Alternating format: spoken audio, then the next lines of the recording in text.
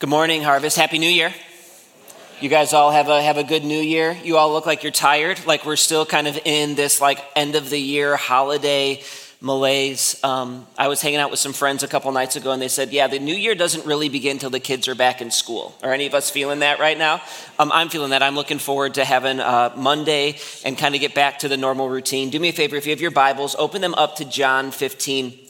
We're going to be in John 15 this morning. If you don't have a Bible, just raise your hand. We have people coming down the aisles right now who'd love to get a copy of God's Word into your hands. We're going to be in John 15 this morning. And this morning is going to feel a little bit different. We're doing a little bit of a vision type of Sunday. So we're actually going to be jumping around way more than usual. If you guys have been here for a while, you know that we usually like to park in one text and read it and talk about it and apply it to our lives. And we're going to get to John 15, but we're going to be bouncing around kind of all over the place before we get there. And so as we enter into 2020, here's a question for you. Have any of you guys seen on Facebook or on social media this 10-year challenge that has been going around where it's like, hey, here's a picture of me from 10 years ago and here's a picture of me now. Look how much has changed. I find the whole thing really depressing, right? We just all look older, right? That's kind of the purpose of this thing is man, I used to be younger and happier and more full of energy. Now I'm older and more tired, or at least that's how I feel.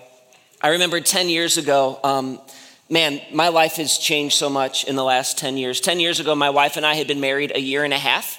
We were living in Orlando. And here's the thing about being 23 is you feel like you've got the whole world figured out. And 10 years ago, it's like, man, we've got this figured out. We get marriage. We've been married 20 months. We've got it nailed. We've got it perfect. And let's just roll this thing out. Let's keep going.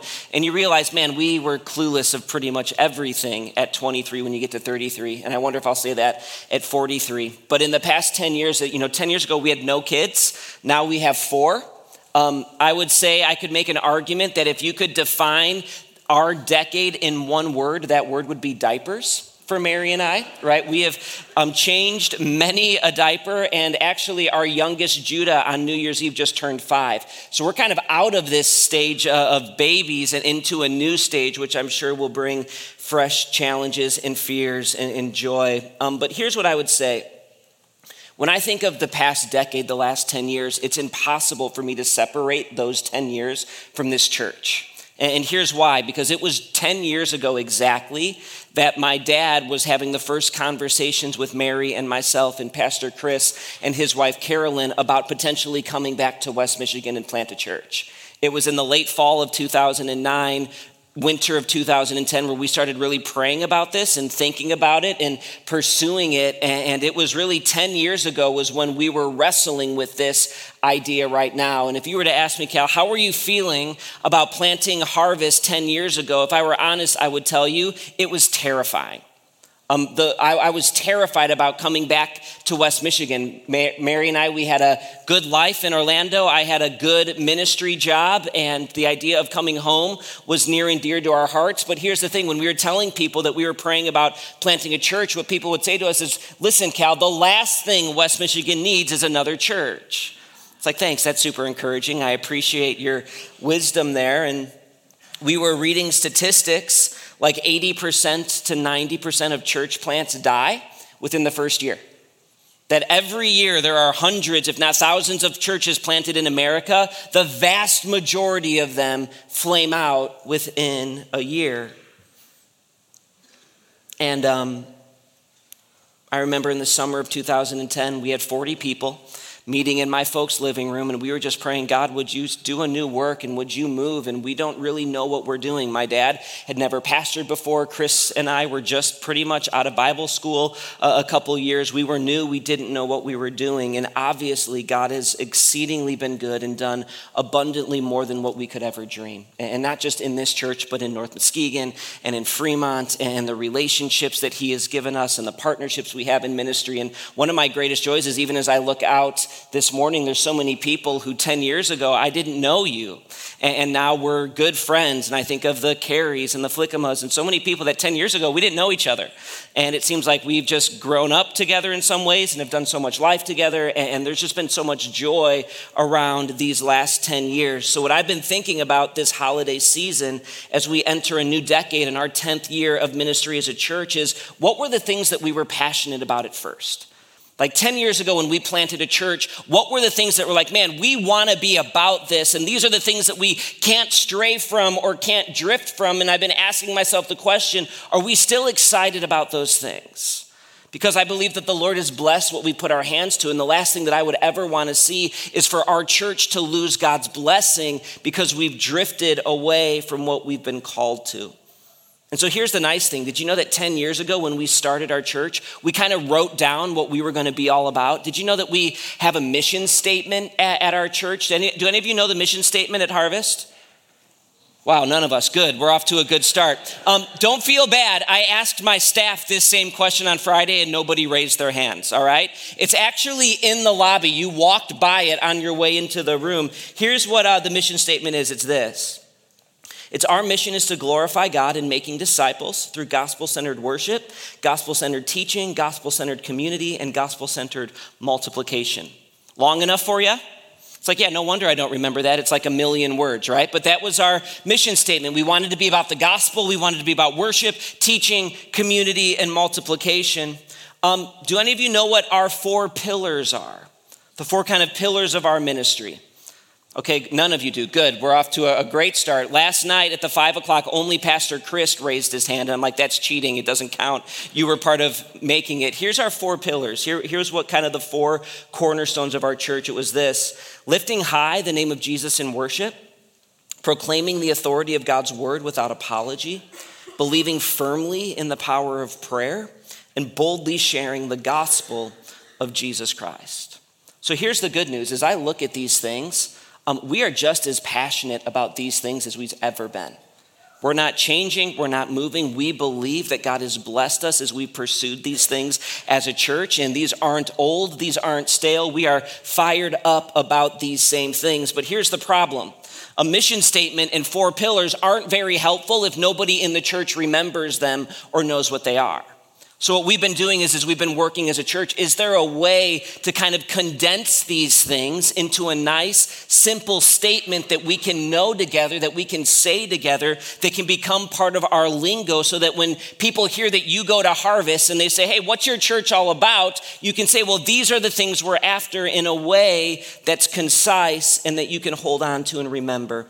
So we worked on kind of coming up with a defining statement. We boiled all of this down to 6 words. Here's what it is. It's we as a church, we want to be a church that lifts up, that holds high, and loves well. That we as a church, the things that we're going after, the things that we're moving towards, is we lift up, and that means we lift up the name of Jesus Christ in worship. We hold high God's word as our ultimate authority, and we seek to love one another well, along with the people outside of the family of God.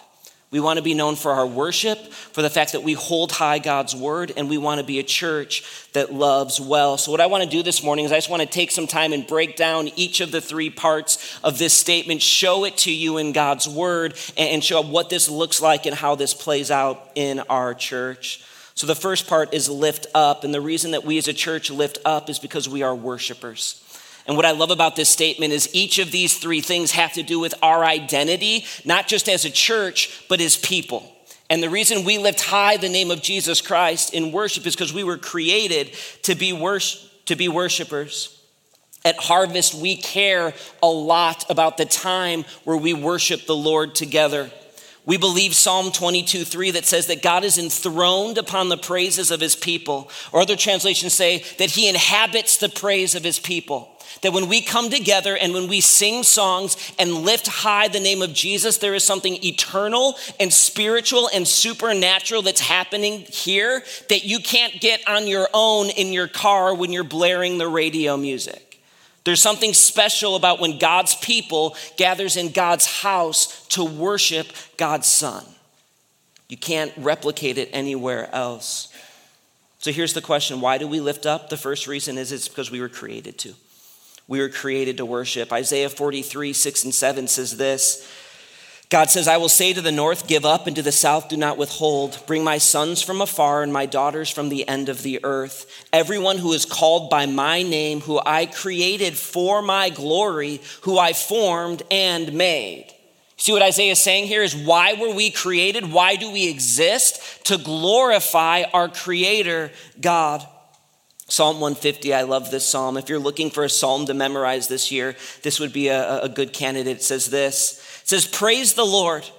Praise God in his sanctuary. Praise him in his mighty heavens. Praise him for his mighty deeds. Praise him according to his excellent greatness. Praise him with a trumpet sound. Praise him with a lute and harp. Praise him with a tambourine and dance. Praise him with strings and pipe. Praise him with sounding cymbals. Praise him with loud clashing cymbals. Let everything that has breath praise the Lord. Don't you love that? Like, listen, we are called to praise God because he is worthy and he's created us and he's great, that our worship is supposed to be enthusiastic and loud, and that everything that has breath is called to praise the Lord. And listen, if I wanted to right now, I could spend the next hour going through 50 plus passages where the Bible talks specifically of how we are supposed to worship.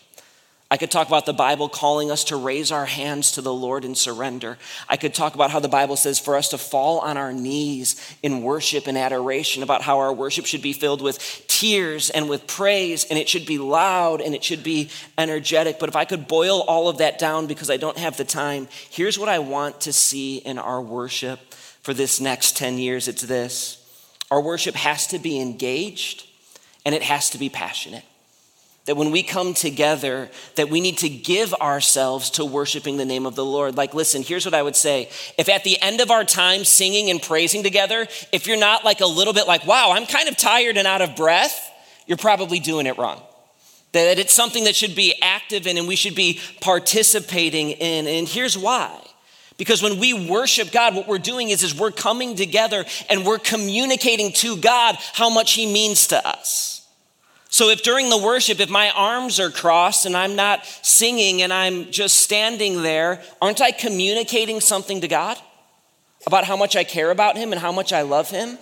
If my worship is stale, I believe it dishonors the Lord, right? And I know that some of you have some questions or some what ifs, and I want to answer those right now. Like, here's a question. What if I'm not an emotional person?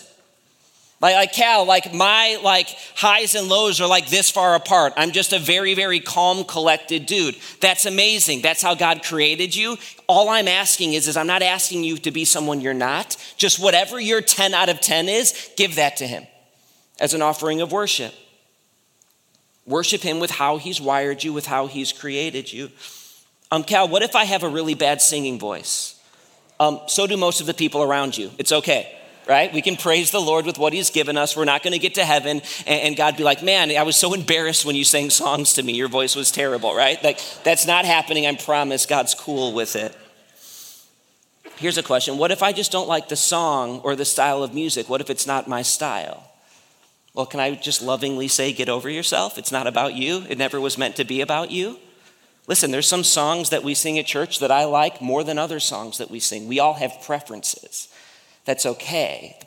It's not about our preference. It's about the name of the one who we're worshiping, and he deserves our best all the time. Amen? Here's a question. What if I'm just tired and exhausted, and I've had a really bad week, and I don't feel like I have anything in the tank? Have any of you come to church like that before? Or is it just me? Like, we can be honest. Hey, isn't that the perfect moment for us to lean in and say, Lord, I need you? And God, I've got nothing, but I believe that you are the author and you have the keys to life. And I'm going to trust you even in the middle of this storm and this difficult circumstance. And you've called me to, in faith, step out and say that you are good and you are worthy. Like even the songs we sang this morning, God, I'm not enough unless you come. But not for a minute have you ever forsaken me. Sometimes worship is us stepping out in faith and saying, God, I believe this to be true, even though I don't feel it right now. That's the exact moment when we need to press in to worship. Second reason we lift up is because Jesus is worthy of our worship. In Revelation 5, we get a picture into heaven at the return of Christ, and this is what it says. It says, then I looked and I heard around the throne and the living creatures and the elders and the voice of many angels, numbering myriads of myriads and thousands of thousands, saying with a loud voice, worthy is the Lamb who was slain to receive power and wealth and wisdom and might and honor and glory and blessing. And then I heard every creature in heaven and on earth and under the earth and in the sea and all that is in them saying, to him who sits on the throne and to the Lamb be blessing and honor and glory and might forever and ever. And the four living creatures said, amen. And the elders fell down and worshiped. So you get this scene in heaven where they're saying, worthy is the Lamb who was slain. That the one who is worthy to receive all honor and glory and power and blessing is Jesus Christ. And every creature falls down and worships Jesus Christ. Why? Because he is the only one who defeated sin and death. He was the only one who lived a perfect life. He was the only one who came and died in yours and in my place to take the penalty of death that we deserved and give us the life that we forfeited. Listen, all of us are worshipers. We all worship something. Some of us worship ourselves. Some of us worship our strength. Some of us worship someone else. Someone worships a job. Someone worships a family. Like, we're all worshipers. But when we gather together to lift high the name of Jesus Christ, we're worshiping the best possible thing. The reason you and I have breath is so that we can give honor and glory to Jesus Christ. Let everything that has breath praise the Lord. And then here's the third reason, and this one's so important. It's this: worship reframes our hearts. Worship reframes our hearts. In Hebrews 12:1-3, it says this. It says, therefore, since we are surrounded by so great a cloud of witnesses, look at this, let us also lay aside every weight and sin which clings so closely. And let us run with endurance the race that is set before us, looking to Jesus, the founder and perfecter of our faith, who for the joy that was set before him endured the cross, despising the shame, and is seated at the right hand of the throne of God. And the reason why I chose this passage is I love this line. Let us also lay aside every weight and sin which clings so closely. Don't you know what that feels like? Like, it's 2020, it's a new year. I want to re-engage in some things with the Lord and I want to grow, but it feels like there's this weight and there's this sin that even when I pursue the Lord, it always clings so closely to me. And if you're like me, you'll know that this is true. You know what my biggest problem in life is? It's that I'm stuck with myself all of the time.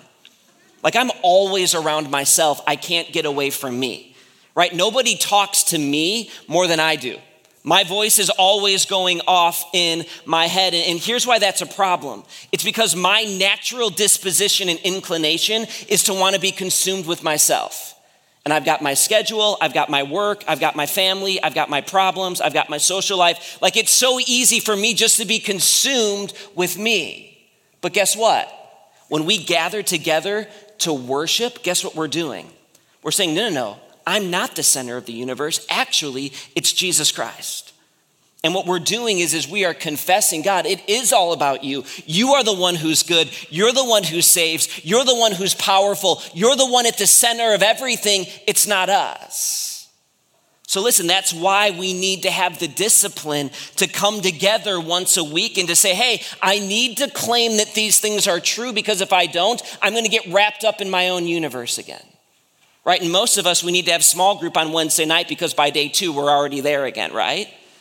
It's a constant battle that we face. Who is worthy of our worship? Who are we dedicating our lives to? We lift up the name of Jesus Christ because he's worthy, because we were created to, and because it reframes our hearts. Check out this video.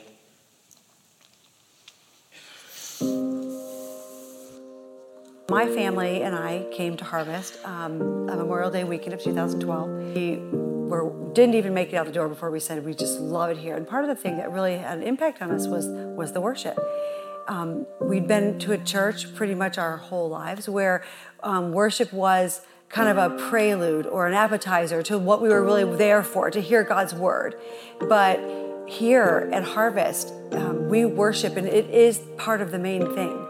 And it's long and it's sweet, and it's you're free to express yourself in worship, which is such a beautiful thing, right? And I had never experienced worship like that in church before. Maybe in my car with the radio blasting, on a long car ride, but not in church. We've had times where our pastors have been like, we are done with the worship set, and the pastor will say, well, let's just all pack up and go home, right? Because that's what it's like to worship God with really just freedom and in truth, and it's a gift. And it's unique, I think, to Harvest. It's unique to the way that we worship here. God used the lyrics and the music, the song, to just change my life, really, to show me that we were actually singing Christ is enough for me. And I had to surrender something that was really hard for me to surrender. And I had to see that God is really enough. There's just something about the body of Christ together, worshiping, lifting high the name of Jesus. You know, we're not singing to God because he doesn't know who he is. He knows who he is. We're singing to God back the truths of his word so that we remember who he is and what he's done. And when we know who he is, we figure out who we are. And a people saved by the blood of Christ. Yeah, isn't it amazing how Jody can say in 2 minutes what it took me 10 to say? Don't you love that? But what an awesome testimony of this is what we want to be. We need to be a church that lifts up. And the second thing that we need to do is we need to be a church that holds high. And when I say that, it means we hold high God's word is our ultimate authority. And you need to understand this is where the rub between being a Christian and our culture is always going to happen. This is where the rubber is really going to meet the road is who is the ultimate authority in your life? Is it yourself or is it the word of God? So why do we hold high? The first reason is because it is the ultimate source of truth. 2 Timothy 3:16 says, all scripture is breathed out by God and is profitable for teaching, for reproof, for correction, and for training in righteousness. Isaiah 48 says, the grass wither and the flower fades, but the word of our God will stand forever. And this idea of God's word being the ultimate authority, it has everything to do with your worldview. How do you view life on this earth? Who gets to determine what is right or wrong? What is true and what is a lie? What is good and what is evil? Is it us? Is it our emotions? Is it our feelings? Or is it the word of God? Who gets to be the authority? Who gets to be the judge? Ultimately, you're going to have to decide. Are you the authority that speaks in and looks down on God's word and determines what's right and wrong? Or do we allow God's word to be the authority and judge over us that looks into our heart and tells us what's right and wrong and what needs to change and what needs to be repented of? And by the way, you need to understand that our culture in 2020 in the United States, they've made their decision and they've chosen that we humans are the highest authority. And the philosophy of our culture, if I could boil it down to one word in 2020, it's this, it's relativism. This is the philosophy, this is the worldview that our culture holds. And what is relativism? Well, here's the definition. It's this. It's the doctrine that knowledge, truth, and morality exist in relation to culture, society, or historical context. And look at this, and are not absolute. All right, so this is what our culture would say is that, listen, there's no such thing as absolute truth. That truth is determined by the time in history, by how you feel, by what's going on in the world. And then you probably have heard this, that what's true for me might not be what's true for you. And this is kind of a hot button phrase that's boiled up in our cultures, that I have my truth and you have your truth. And what we're not supposed to do is figure out what's actually true. We just need to respect one another's truths. And as long as my truth doesn't impede on your truth, I should be allowed to do whatever I want. You should do whatever you want. And the way we get along is we just have our own truths and we do what we want. And listen, I get that people have different preferences, right? Some of you in here, you like country music. And your preference is that country music is really, really good.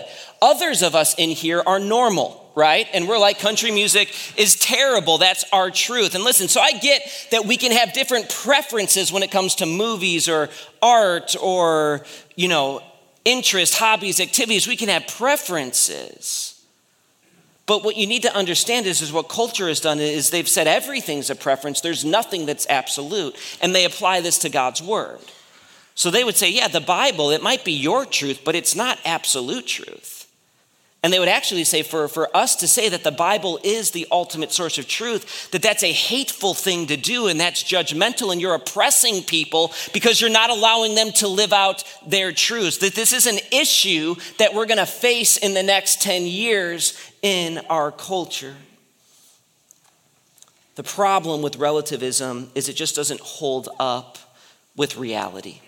And the reality is there are such things as actual and objective truth. And let me prove it to you, right? If you're driving home from church this morning, and let's say you're going 75 in a 55, and you get pulled over, and the cop goes, do you know how fast you were going? And you're like, well, I was going 75. And he's like, yeah, the speed limit's 55. Okay, how's it gonna go for you when you tell the cop, well, that's your truth, but it's not my truth? Right? My truth is that the speed limit's 75, and we just have different truths, so we should just get along, right? It doesn't work. Society exists on moral absolutes. And to be a follower of Jesus Christ, it's to confess that God, your word is the ultimate source of life and truth, and it is our highest authority. It's what we hold to. It's what we believe, what God's word says about us and sin and life and death and Jesus being the only way to salvation. It's just as true today as it was when it was written. That God's word is not up for critique, that it's not up to be changed, that we're not the ones that oppress God's word with what we believe, but that God's word stands over us as our ultimate authority. That the way we grow and thrive in our relationship with God is to know and submit our lives to his word through the power of his spirit. All right, our culture would say, man, you know what? Yeah, I know you got married, and I know that you two made some promises to each other, but you don't need to keep those, because the truth is that you've grown apart and that you're different people now and that you've changed and you deserve to be happy, and you go this way and you go that way and just live out what makes you feel good and what's true. Where Christians would say, no, we've made promises to each other. We've made promises before the Lord, and we're going to honor the Lord because we want to lift him high in everything that we do. What's going to be the source of authority in your life? Right, so this is how it plays out in our church, is that every week when we come together, guess what we do? We open God's word, and the pastors that preach, we work really, really hard to apply it to our lives. So this is what it says, this is what it means, this is how you and I can submit ourselves to it and live it out. It's very simple. That's what we do every week when we gather together. What does the Bible say, and how can we submit our lives to that? The second reason we hold high God's word is because Jesus demands it, because Jesus himself demands it. Look at John 15, verse 7. Hopefully you have your Bibles open there now. John 15, verse 7, here's what Jesus says. He says, if you abide in me and my words abide in you, ask whatever you wish and it will be done for you. By this my Father is glorified, that you bear much fruit and so prove to be my disciples. Look at verse 9. And as the Father has loved me, so I have loved you. Abide in my love. If you keep my commandments, you will abide in my love, just as I have kept my Father's commandments and abide in his love. See what Jesus is doing there? He's tying together this idea of loving him and keeping his commandments. He's saying you can't separate loving me and following me. The reason that we hold high God's word is because our identity is we're followers of Jesus. And for us to love Jesus, it's more than just this thankfulness feeling or this emotional type of love. Like, you're great and you're amazing and I love you. It's that, but there's also more. To love Jesus is to say, hey, Jesus, I'm allowing you access into every area of my life, and I'm submitting to you as Lord over those things. And here's the amazing thing. God's word speaks into every area of our life. It has no problem doing that. And here's the truth. There's a lot of times that God's word would call us to run in a way that's contrary to how we would prefer to operate our lives, right? That we've still got this sinful nature and sinful flesh, and we want to be selfish and we want to live for ourselves. And there's a lot of things that God's word says, no, you need to think differently about these things. Right? God's word speaks into how we forgive. God's word speaks into how we love our enemies. It's like, wait, I've got to love my enemies? and bless those who curse me, it would be way easier to curse my enemies and bless those who bless me, right? That's how we want the world to operate, but the Bible says, no, that's not how Jesus lived. That's not how we're called to operate. So here's a simple way that I could say it. Listen, if your relationship with Jesus Christ is never calling you to say no to something that in your flesh you'd want to say yes to, or to say yes to something in your flesh that you'd want to say no to, you're probably not actually following Jesus. You're just following what you want to do. Right? Following God, holding high his word is saying, even in the things that I'm not good at or that I don't want to do, I'm going to submit to you because I believe that your words are true and you're the authority, not me. Practically living in faith says, Jesus, I love you and I trust you and I'm going to honor you even when it's difficult. Can you say that that's true of your life? And here's the third reason we hold high God's word is the ultimate authority, is because our life and joy depend on it. Our life and joy depend on it. Look how Jesus ends this saying in John 15, verse 11. He says, these things I have spoken to you, that my joy may be in you and that your joy may be full. He's saying the reason I'm telling you to keep my commandments and abide in my love, it's not because I want to rob you of anything or take anything from you. I want you to experience the joy that I have, and I want your joy to be full and complete. That when we follow God's word, here's what we're saying. We're saying that we trust that the author of life, the one who's created us, knows the way for us to have the fullest life and joy. Jesus said, I've come that you may have life and have it abundantly. That Jesus is not a dictator looking to control us or to rob us of anything, but he's saying, listen, that when we choose selfishness and when we choose sin and when we choose to do life on our own, that is what robs us of the joy that I want you to have. And when you follow me, you experience the reason you were created, and that is where joy and life and hope are at its full potential. I love Psalm 19, 7-9. It says this. It says, the law of the Lord is perfect, reviving the soul. The testimony of the Lord is sure, making wise the simple. The precepts of the Lord are right, rejoicing the heart. The commandment of the Lord is pure, enlightening the eyes. The fear of the Lord is clean, enduring forever. Okay, here's what I love about this passage. Look at the promises that following the law of the Lord will bring to us. It says the law of the Lord is perfect, reviving the soul. Right? How many of you are like, man, that would feel good, huh? Right? Am I by myself there? Come on.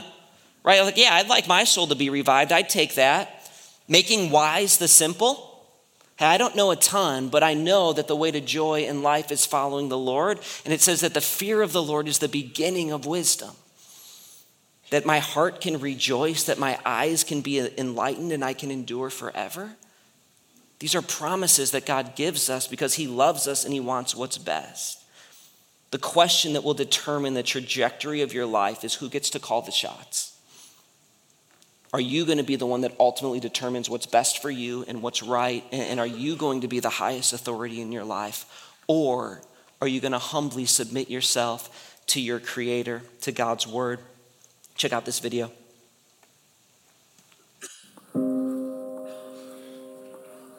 So I can remember walking into Harvest just in a rough spot. I didn't grow up going to church. I didn't know scripture. I haven't heard the gospel. I was recently out of the military, out of a rough deployment, and I was beaten down. I was broken. My marriage was tanking. I was feeling distant from my kids, from my family. My work life was suffering, and we came in here to Harvest, and I heard God's word for the first time.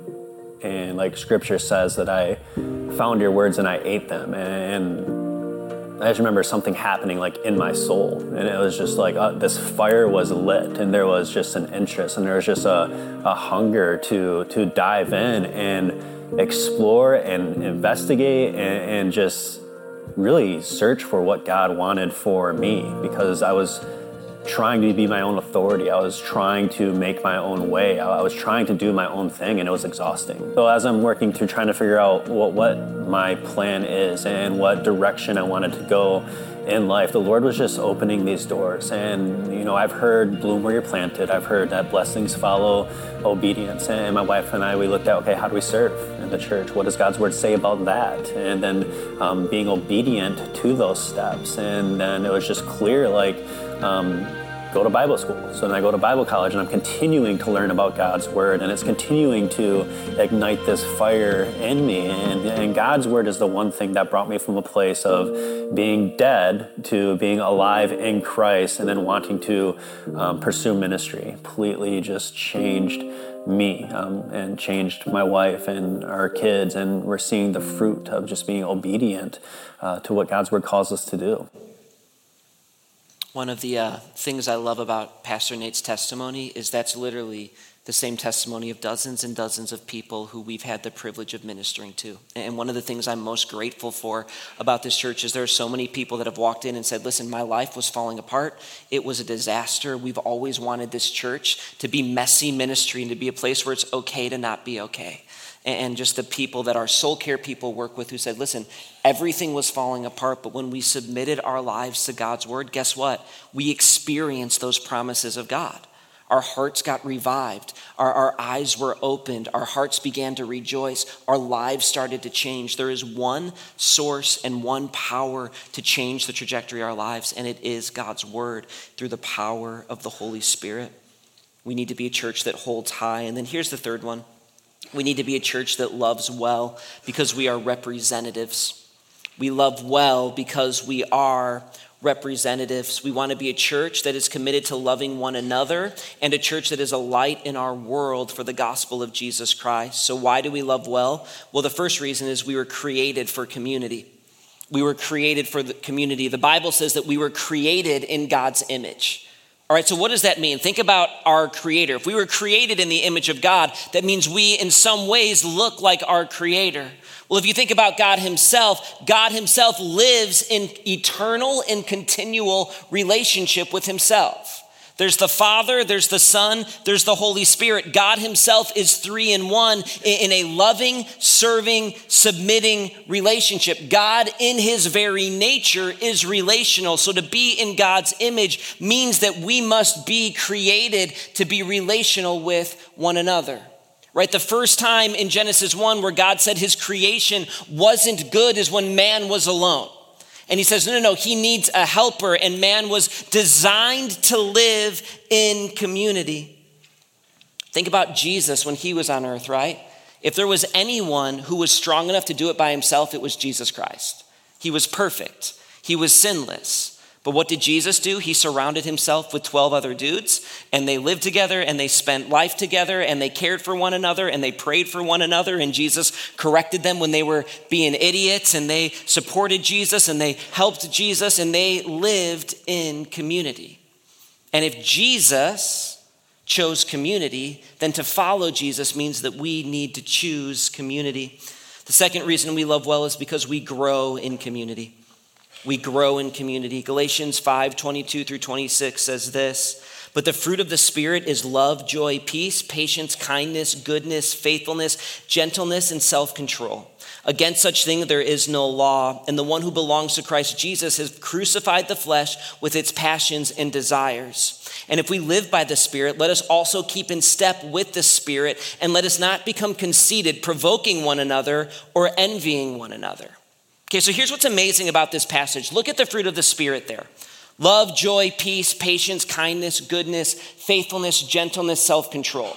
That these are gifts that are given to us by God's Spirit, that he grows in us as we follow Jesus. Well, aren't those primarily to do with how we interact with one another? Love, patience, kindness, goodness, gentleness, all of that, it's not towards ourselves, but it's how we love and interact with one another. So if we isolate ourselves from one another, we're never going to grow in those things because those are gifts that were given to us so that we could bless others. That is the purpose. If I had time, I would read for you 1 Corinthians 12, and that entire chapter talks about how God views us. And he doesn't just view us as individuals, but it says he views us as one body. And he says it's one body with many members. And some of us are eyes, some of us are arms, some of us are earlobes and belly buttons. Whatever part you want to assign to yourself, like that's fine. But it's like, listen, if part of the body isn't healthy, the whole body's not healthy. So we're to care for each other, and we're to love one another, and we're to build one another up, and we're to be committed to one another. And here's how we say it at Harvest is, listen, that your faith is ultimately personal. That we as followers of Jesus, we have a personal relationship with Jesus Christ. And here's what that means. That means that when we stand before God, we can't draft off of someone else's relationship with Christ. When I stand before the Lord, it's gonna be, hey, Cal, did you love me? Did you put your faith in me? Did you follow me? And in that moment, I can't draft off of my parents' faith or off another pastor's faith or off my wife's faith or my church's faith. That it's an individual, personal relationship. And while our relationship with Christ is personal, look here, it was never meant to be private. But we live in an individualistic, relativistic society that says, no, I want my faith to be my faith, and I don't want anyone to speak into it and leave me alone. Well, that's not what the Bible says that our faith is supposed to be, that we're called to a family, even with the weird cousins and goofy smelling siblings and all of that stuff. Like, we're not a perfect people yet, but we will be one day. And in the process, we're called to build one another up and point each other to the author and perfecter of our faith. But can I just say it this simply? You will not grow in your relationship with Christ in isolation. Just you and your Bible on your own isn't enough. You've been called to God's family to love and live out your faith in community. Then here's the third reason we seek to love well is because we represent God to others in community. That part of the way that we are a light for the gospel is how we love one another. John 13, 34 through 35, Jesus says this. He says, a new commandment I give to you, that you love one another just as I have loved you. You are also to love one another. By this, look at this, by this, all people will know that you are my disciples if you have love for one another. Isn't that amazing? That Jesus is saying that the world is watching how we love one another. And when we commit ourselves to one another, we're actually showing what it means to follow Jesus to those in our life who don't know him. That unsaved coworkers or unsaved family, when we talk about small group and they're like, wait, you do what? You go to a stranger's house and you have dessert together and you pray together and you read the Bible and talk about each other's life. That's crazy. And you're like, no, we love our family and we care for one another. And even though I don't know them super well, it's a joy to pursue them in relationship because we're part of the family of God. That is a aroma of the gospel to a dark and dying world. Like, listen, if I know anything about our world, it's this, that people want to be loved. They want to have community and they want to have hope. And that is something that we can model to our world in how we love one another. Okay, so the philosophy of our church is very, very simple. We gather together, we lift up the name of Jesus Christ in worship, we hold high God's word as the ultimate authority, and then we leave this place to love one another well. And then also to be a light in our neighborhoods and in our workplaces and in our community. It's what following Jesus is all about. That's what it's always meant to be, a follower of Jesus. And the way we love one another well at Harvest is we do it primarily through small groups, through groups of people who gather together throughout the week to love and pray and care for one another. Another way that we love one another well is through our soul care ministry. And this is a ministry that we have people dedicated to, that when there's a marriage crisis or if there's depression or if there's substance abuse issues, that they come in and we open up God's word with them and we pray with them and we help walk through difficult seasons with them. And then finally is we're called to live as representatives. That the goal is not just for us to be in here hanging out with each other all the time, but that we build each other up here so that we might go out and be who God has called us to be as teachers and as doctors and as lawyers and as students, that we would represent Jesus well, be a light to our community. Check out this video.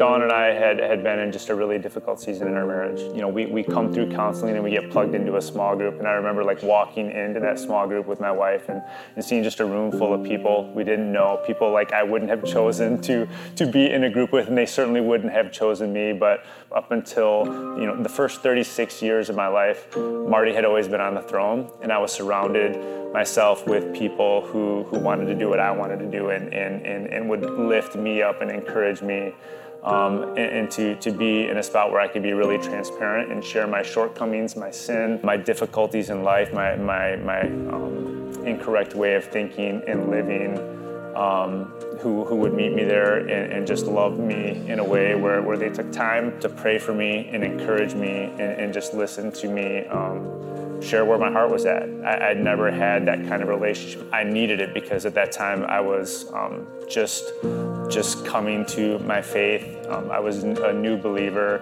and really didn't know what that life looked like. It really took time and kind of chose to love me and model for me what it looked like to love people well. So becoming a small group leader and getting to model that, I'd kind of been poured into for a season, and now I was getting the opportunity to pour out. What a blessing that was for me, and then eventually to have a calling on my life to full-time ministry where I get to kind of oversee it. It has become my full-time job to oversee the small group ministry at Harvest. Has just been a tremendous blessing, something that I'm so passionate about and care so much about, where it's really my job just to help people find that community where they can love each other well and just model what it looks like to model the love of Christ for each other in community. So it's just been a tremendous blessing, a huge impact on my life.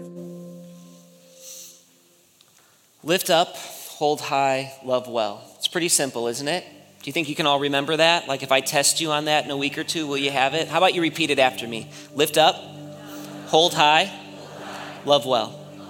That's what we want to be at. And listen, that's a worthwhile thing to give our lives to. Amen? Amen. Well, here's what I would love you to do. If you could just bow your heads and close your eyes with me for a moment. I want to close this morning by just taking a moment and maybe taking some inventory of our hearts right now. And what I love about this statement is it's not just who we're called to be as a church, but ultimately it's who we're called to be as followers of Jesus. So maybe right now is a good moment. This is the first time we've gathered together in 2020. Maybe we can ask ourselves right now the question, how's your worship? Are you lifting up the name of Jesus in worship? Is that something that you're excited to do, that you're passionate about? Or are you just in a season where you're going through the motions a little bit and it's gone a little bit stale? And maybe this next song we sing right now is that first step of faith to say, no, I want this to be a core and central thing in my life.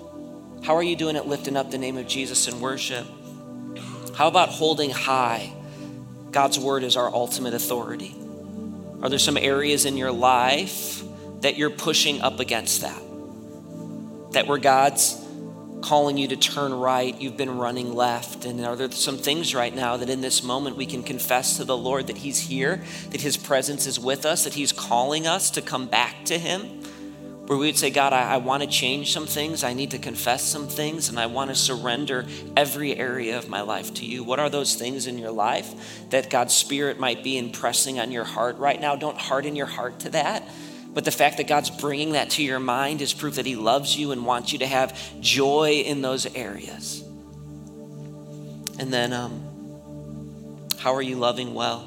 Are you committed to loving others well? Or has life kind of become all about you in this season? Are you in small group? Are you in community? Are you representing Jesus well in how you love the family of God? And maybe who are some people in your life that God might be putting on your heart to pursue this year in gospel relationships? What would it look like for you to shine brightly in your school or in your workplace or in your family? These are good things to wrestle with.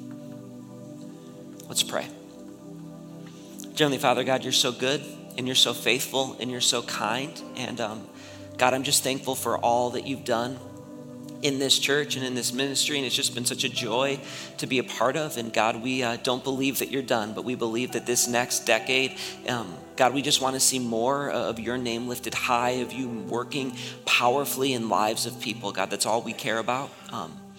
There's nothing special about us. There's nothing special about the philosophy of this church, God. We just want to see you come, and we want to see you move, and we want to be committed to building our lives around you and your name and your power and the message that you are the one who saves and you're the one who gives life. May we do that effectively. Would you help us? We love you.